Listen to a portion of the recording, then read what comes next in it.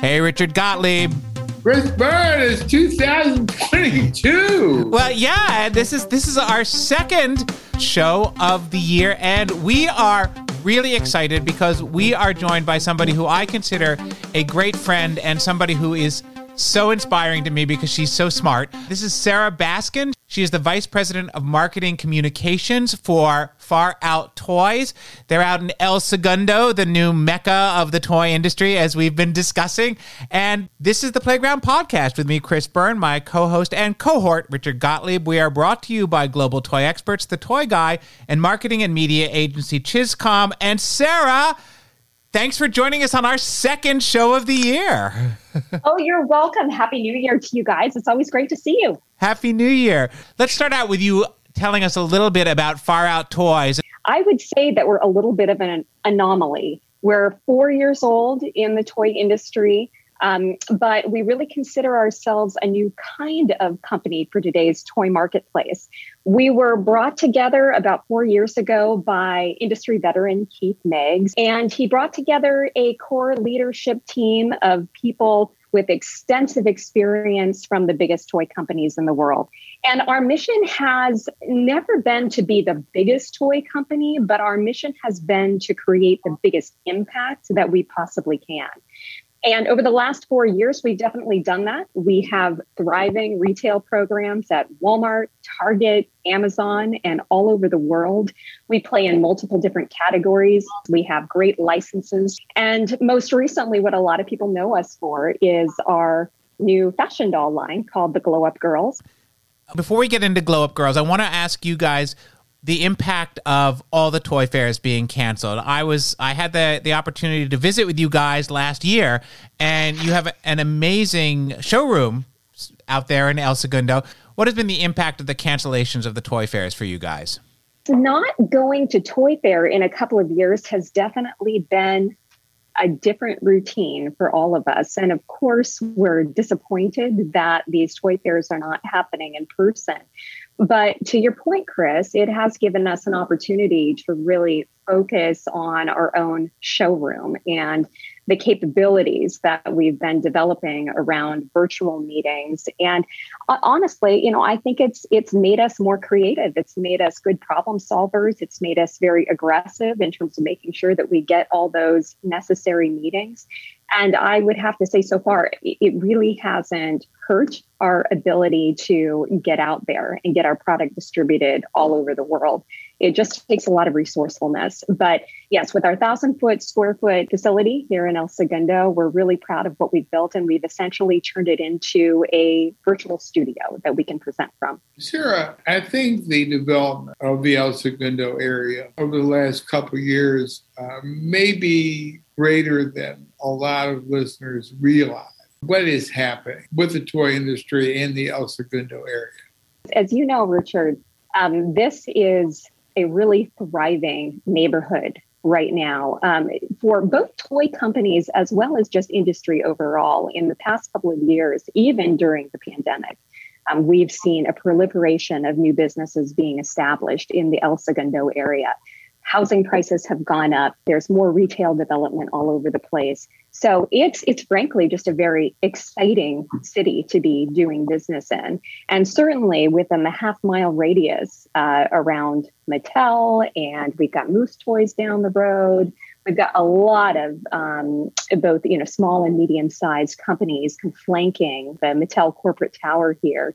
This is a great place to be, I think, as a toy company. And certainly when the buyers are ready to get back out there regularly visiting with their suppliers, it certainly, makes it a lot easier for them, and it makes it easier for all of us to be getting meetings with those buyers. Can you describe the facility that you are in? So we have a great office space here in El Segundo. We have our entire U.S. team here in the office. And I will say that one of the things we've really enjoyed over, the last couple of years of the pandemic, particularly once, folks have felt safe about having the vaccine and having their booster shots and everybody's been feeling healthy, is we do have a highly collaborative environment. And I think one of the things that really helps us to operate in today's toy marketplace is the fact that we are a small team. We can be very agile and we're very highly collaborative. I think that's really an interesting comment because I talk to a lot of people in the creative fields and they are mindful of all of the remote work, but really for something like the toy business or marketing communications or advertising, that ability to be together and to be collaborative, it just doesn't work in the same way when everybody's on Zoom. I absolutely agree with you. And I've worked in industries beyond toys as well. And I've actually worked in industries where remote work is a very conducive, way to set up an office. I would say the toy industry is very unique. So much of it is opportunistic and relies on creative adrenaline within the office environment. I haven't really seen that duplicated in any other industry that I've worked in. So I want to talk about your doll line that you mentioned before, the Glow Up Girls.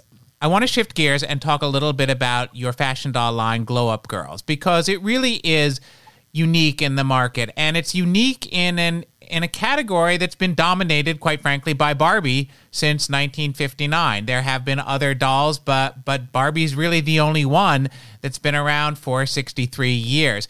Before we get into talking about the dolls, Sarah, can you explain the concept of glow up and why you decided to leverage that? If you don't know the hashtag glow up, then you are probably not on Instagram or TikTok. If you are a young person today that has access to any social channels, you know that glow up really describes transformation from a before to an after. It typically is attached to videos of makeup tutorials or people showing, how they glowed up for the prom or, how they look different now that they're in high school versus how they looked in middle school. But this is a huge phenomenon. It has over 40 billion views on TikTok.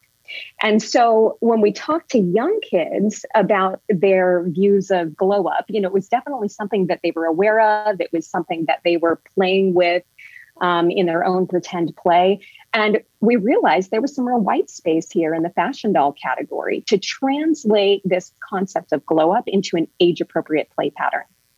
With the dolls themselves, we created a line of 6 different dolls that are absolutely gorgeous, as all fashion dolls should be. But they also come with features that enable you to, quote unquote, glow up your doll. I want to get into your initiative with music because I think that's so important for everybody to hear about how you are leveraging content, not just as a marketing tool, but as an engagement device to bring kids into the property. We made a very strategic decision early on with the Glow Up Girls to be not just a feature-based brand, but an actual story and IP-based brand.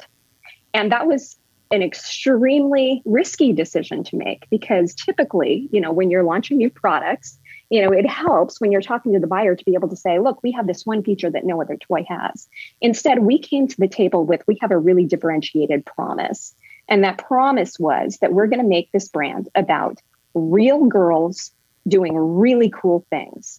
And that all kind of catapulted our entertainment strategy around the brand.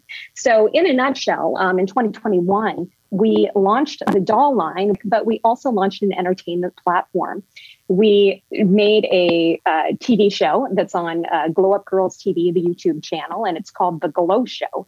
And we brought together 6 real-life teenage social media girls, creators who lived in a glow-up mansion. And we gave them exciting glow-up challenges every day so that they could understand that with a little glowtivation, they could reach their goals. And this series, we did 7 episodes initially, really hit it out of the park. We got millions and millions of views. Beyond that, we saw hundreds of thousands of fan interactions on Instagram and TikTok. It was all over entertainment press. And the thing that resulted from that campaign, which made me understand that we really had something special, we had real girls posting on their social medias, I want to be a glow up girl. How can I be a glow up girl? How can I be part of the Glow Show? And that's when you really know that you've surpassed an entertainment platform and taken it to the level of an interaction channel, when your fans actually want to be part of your brand and be an ambassador for your brand. So with that platform, we decided it was absolutely time to move into music because it was one of the key content areas that our fans were specifically asking for. You created a music studio, and that really expands beyond the glow up and transformation, builds on the television show. That's risky. I mean, you want to do something a little bit riskier than toys. How about starting a music studio? What was I told you, we're a different kind of toy company. Yeah. What was the thinking? How did you go about it? How did you really build this? Because I think the bottom line is content is so important to any toy line right now for that multifaceted engagement for kids. But music is risky too, because you're not the first one to do music. What did you do that's different? Let me preface this by saying we didn't wake up one day and say, let's start a music label. That's just not something that I would recommend doing if your company doesn't have the resource or the expertise to do that. One of the reasons Far Out Toys is different, I think, than a lot of other startups is that we have, from the get-go, strategically prioritized and invested in the development of original IP. We know that it's very important, and we are in the toy industry for the long game. And so we knew when we made the decision to develop the Glow Up Girls doll line and some of the other lines that we're developing as well, that we were going to have to spend year over year a lot of money in developing this original content.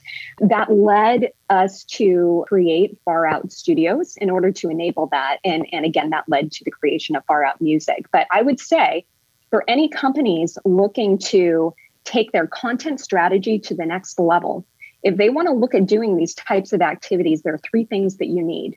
Number one is a willingness to invest.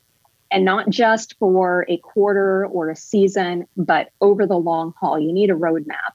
The second thing you need is resources. You need people and an operational structure to be able to drive that strategy. And finally, you need expertise. You really need some people, working on your content strategy who know what success looks like. In the entertainment world. And so I would just put that out there as a few words of advice for anybody who's interested in doing this kind of thing. Now, for us, music was a very obvious channel to explore because, it's one of the key ways that kids communicate with each other. All you have to do is spend 2 minutes on TikTok or Instagram Reels to see that kids are interacting with each other with music more than they're actually saying things and using their own voice. So we knew that it was a channel that we had to be in. Secondly, there's a key advantage in music. If you look at some of the most popular YouTube channels, and I will use Kids Diana Show as one of those. Okay, Kids Diana Show has over 100 million subscribers worldwide. And typically any of her videos will get between 2 and 10 million views. But there are definitely videos that have hundreds of millions of views, and those are her music videos. Music videos typically rank in popularity much, much more highly than just any other kind of video. So, it just makes a lot of strategic sense if you're going to have an entertainment platform to diversify that with a music strategy. So this is more than just creating a song, it's creating entertainment. It's a form of storytelling. Absolutely. In an omni-media world, you have to look at different ways to deliver your storytelling. We have experimented with it within this episodic format with the Glow Show, and we saw that worked very well. We have diversified that with a lot of short-form influencer content, brand collaborations, and so forth. And music is also a very, very strong piece of that. The song that we released back in November called Give a Little Glow starred Mackenzie Brooke, who is just a fantastic and talented young woman who also happens to have over 13 million followers on TikTok. Great install base of fans right there. And the song that we created along with her was really all about the Glow Up Girls brand promise that with a little glow-tivation, you can overcome anything. And from what we've heard from our fans, I believe that that brand message really sold through in the music video and in the song lyrics. One of the things that happened traditionally with toy merchandising was TV advertising. You know, you look in the 60s, the 70s, and you had 3 channels. Virtually every kid in the country was on one of those 3 channels every Saturday morning, and that's where you got them. What seems to be the case now is that markets are fragmented, but you're chasing your market. You're chasing your market in different ways. So you've got 13 million here and 100 million there, and pretty soon you've got real numbers, right? Yes. Of impressions. So what advice would you give to somebody who is introducing a product line that really needs to leverage what budget they have into this fragmented market? Because they're going to go after the people who may buy the toys or be engaged with their brand. And honestly, they don't really care about somebody who's not going to be interested. How do you guys approach all this strategically? That's a great question. So you hit on a couple of interesting points and challenges for anybody trying to do kid marketing. The first is a decentralization of media channels and just an ever expanding diversification of places that, you can advertise to kids. And while that can be confusing, it does help guide one's content strategy to develop content that is as flexible as possible, so that you can cut it in different ways to appear in multiple different places. So just having an eye on how flexible and diversifiable the pieces of content that you're creating is helpful when you get to that point of, okay, I need to figure out, where to place my media buys. The other thing that you hit on, which is, what does a company do when they're just starting to get into this and maybe they don't have the resources or the investment to be developing all of their own original content? The place to start is with user-generated content and crafting a good old-fashioned influencer strategy, Chris. And there's an art and a science to doing that. My recommendation for brands that are cash-strapped is to find a core group of advocates that are real people. And they don't need to be the biggest influencers in the world. They just need to be people who can really believe in and advocate for your brand. So totally fine if they're micro-influencers. Start there. Send them free products. Get them to create some videos. Ask them for permission to post that content on your own social media. Promote those videos on your own social media. And I think you'll find that those impressions will proliferate more quickly than you expect them to. And from there on out, it's a matter of building a more tiered influencer strategy. With all of our brands, we have a carefully crafted tiered influencer strategy. We always have a group of core brand ambassadors flanked by a group. For example, with the Glow Up Girls, we have a group called the Glow Up Club, which is 50 ambassadors who absolutely just love the brand and get access to things before everyone else. And then we have our Fun Lab, a group of consumers, which is a database of about 20,000 people now that we have curated that are also big fans of our brand and love to promote our products. So that's where I would start. If you're really cash strapped, is find people who really love your products and get them to advocate. As I listen to you, it occurs to me there might be some socially good news in what you're talking about. We live at a time where the loudest voices seem to make the most noise. And we would believe that we're a very divided society. But yet, when you talk about hundreds of millions of views of YouTube videos, and you're speaking about Glow Girls with billions of people really getting into this, is there a positive story here that there's maybe more community than we realize? That's a really interesting hypothesis, Richard. And actually, yes, I believe that there is a lot of positivity in our social communities. I think Glow Up Girls is a great example of that. On our Instagram channel, for example, Glow Up Girls TV, you will only see people talking about positive things and encouraging each other. We actually just launched a casting campaign for the next entertainment projects for Glow Up Girls. And again, this was in response to girls saying, I want to be part of the Glow Up Girls. And so I have been watching dozens and dozens of these videos that girls are posting on social media talking about what Glow Up Girls as a brand means to them. And, you know, it's not about makeup. It's not about fashion. I mean, that's part of it. They love that aspect of the play pattern with the dolls. But these girls are talking about how I'm a glow up girl because I am giving books to my school.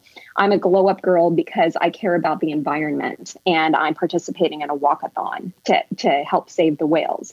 I am a glow up girl because I'm a good role model to my younger brother whom I'm tutoring in math. And that just is so encouraging and is making our community stronger and stronger by the day. For me as a brand marketer, it's obviously a wonderful success story for the brand, but it all just makes me feel good as a parent of two children, that the social media can be a really positive space. It just needs to be cultivated as such. I love hearing that because we hear so much about how social media is dividing people or creating bad self-image or creating in some way being a negative experience for kids. But the flip side of that is what you're doing. And one of the things that one of my soapboxes is that brands are communities. That you don't have a brand until your consumer tells you you have a brand. These are people who are interpreting that community through the filters of their own experience and their own interaction with it. And I love that because that makes it live. This is the evolution of brand development, you know, in the 2020s, is that it's a real interactive and iterative process between the company and the consumer. This is something that just would never happen even 20 years ago. The tools and the consumer behaviors were not there to be able to enable the kind of brand development that we can leverage today. So you're right. It's exciting as a marketer because this is really stuff that's never quite been done before, particularly, you know, within the fashion doll world. We're letting our consumers drive our story in many ways. And they're driving it in a place that I'm really excited about. And one of the things I keep thinking is you guys have invested a lot of money in this, a lot of money. And I think it's really bold because a toy brand that lasts more than 3 or 4 years, is significant in this industry. What do you do to ensure that this brand will continue to grow and continue to engage girls? Because a whole new generation of girls will be arriving, I don't know, in about 6 months. That is one of the hardest things about this business, as we always know, is that it is very largely a new customer-driven business. It's a constant grind. I can tell you, Chris, that we don't sleep very much because we're just always thinking about what's the next thing. One of the things that we have done that's made the process more enjoyable is aligned ourselves with really great people. Going back to how we've set up our music studio, it does take a lot of investment, but we're not doing it on our own. We are aligning with some of the best producers, composers, music video directors in the industry. And in the next couple of months, we're going to reveal some big news around our music program. I can't tell you about it yet, but just stay tuned, follow our social channel for more news. So that collaboration process at least makes it a lot more fun. I wanted to go back to a point you kind of made and that I really think is important to point out for the toy industry, because you do all of this work to launch a brand and you get it up on its feet and you get it singing and you get it acting. Then you have to shift gears because the challenge is to manage that success. And that's a very different set of disciplines than launching it, getting it off the ground. That's exactly right. Let me put it this way. The more you give your fans, the more your fans are going to expect you to deliver on an ongoing basis. And again, this is where we really rely on having the right resources internally at our company to be able to manage that. Again, another piece of advice I would give for other people, just trying to launch brands with a social first attitude is make sure you have at least one full-time community manager who is interacting with and answering questions of your audience. Sarah, in our previous seasons, whenever we had a guest on the Playground podcast, we asked them to tell us a secret. And we got a lot of great secrets. But in this season, we're going to ask a whole new question. Sarah, what was your favorite play experience as a child? My favorite play experience as a child was playing on my Atari 2600. There was a game, I can't even remember the name of it. I think it was Mega Blast or something like that, where the company advertised a promotion where if you got to 1 million points, they would send you a special badge in the mail. And my brothers and I ended up staying up until 2:00 in the morning to finish this game and get to 1 million points. And I did end up getting the badge. But the funniest part of the story that I remember so clearly was my mom came into the living room where we were playing at midnight, and she said, "Children, this is ridiculous. Can't you just save the game and finish it later?" And we just said, "That's ridiculous. There's no way to save a video game and play it later." That was just such a newfangled and futuristic idea. And so she was great. She let us stay up till 2 a.m. and finish the game. But I still joke about that with my kids because they can save their game and play it later. You still have the badge? And I still have the badge. Awesome. Well, this has been wonderful. Sarah Baskin, Vice President of Marketing Communications for Farah Toys. Thank you so much for spending the time with us today. And you had a cool mom. And I will say I am also a really cool mom. My kids just don't know it yet. Okay. Well, thank you so much for spending the time with us today. Thank you, guys. It's always great to see you. And now we come to the part of the show that we call the End Cap, where Richard and I talk about issues that are affecting the toy industry. And this week, we're talking at the end of January, we're talking about something that's going to have a long-term impact on the toy industry. And specifically, we saw reports this past week that the birth rate in China has dropped for the 5th year in a row. And that's going to have repercussions on consumers. It's going to have repercussions on production. It's a big deal. Richard, I know this is something that you track very closely. What are you thinking about that?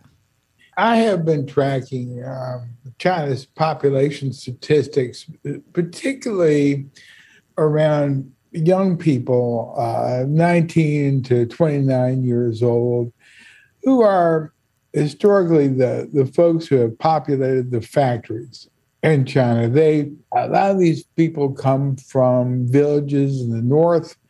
They come south, they spend a year or two working in a factory, and then you go home. In the case of China, you go back to your village and start a family. And that was the way it was for years. And I'm looking at population statistics from 1978, Chris, and the population was dominated by young people. This was before any of the one-child policy went into effect. And China was a very young country with a lot of young folks, and they were the ones that went to work in these factories. And I know you and I both have been in these factories back in the 90s. Today, what's happened is the population has aged, and so this 19 to 29-year-old part of the population is much smaller than it was. The population is dominated by older folks. And by 2032, it's going to get even fewer people in this age class. Take that and the fact that a lot of these young folks don't want to work in factories anymore. It could be, Chris, that we're going to see an impact on our ability to manufacture in China and manufacture at competitive prices, because there's absolutely going to be upward pressure on wages.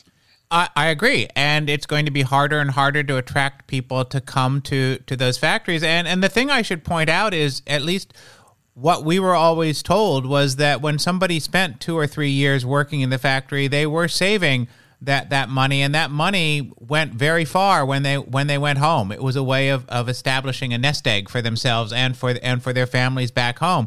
So that was a whole cultural phenomenon, and that's changed. Now we've got increased urbanization. We've seen that younger people are working in other types of environments. They are making equal or more money not being in a factory and having a younger lifestyle as well. So it's a big change. The question, though, becomes, where does it go? Or do we simply just pay more for toys? I can see a couple things that could happen. One is that prices will increase because these folks are going to demand higher wages, and it'll be harder to get things manufactured because you'll have fewer people to make them. We very easily could see an increase in price, and China's human resource advantage really kind of declining.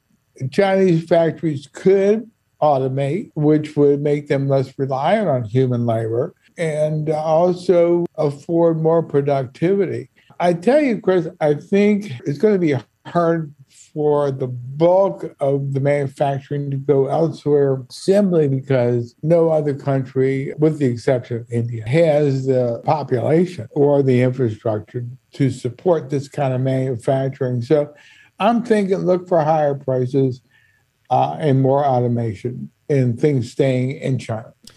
And what about the issue of immigration? I mean, one way that there certainly could be more younger people coming into the country is through immigration. China has not been overly welcoming to people from, say, India. Will allowing immigration become an economic necessity if you're trying to build the workforce? You know, it's funny you mentioned that. When we talk about the U.S., issues of immigration and Europe come up all the time. I've never seen a story that I can think of about immigration into China. They've never, to my knowledge, had a policy around immigration. I think that what we're seeing is the inevitable consequence of time. You and I have talked previously about the impact of declining birth rates around the world. So on one level, it's probably good for the planet to have fewer people.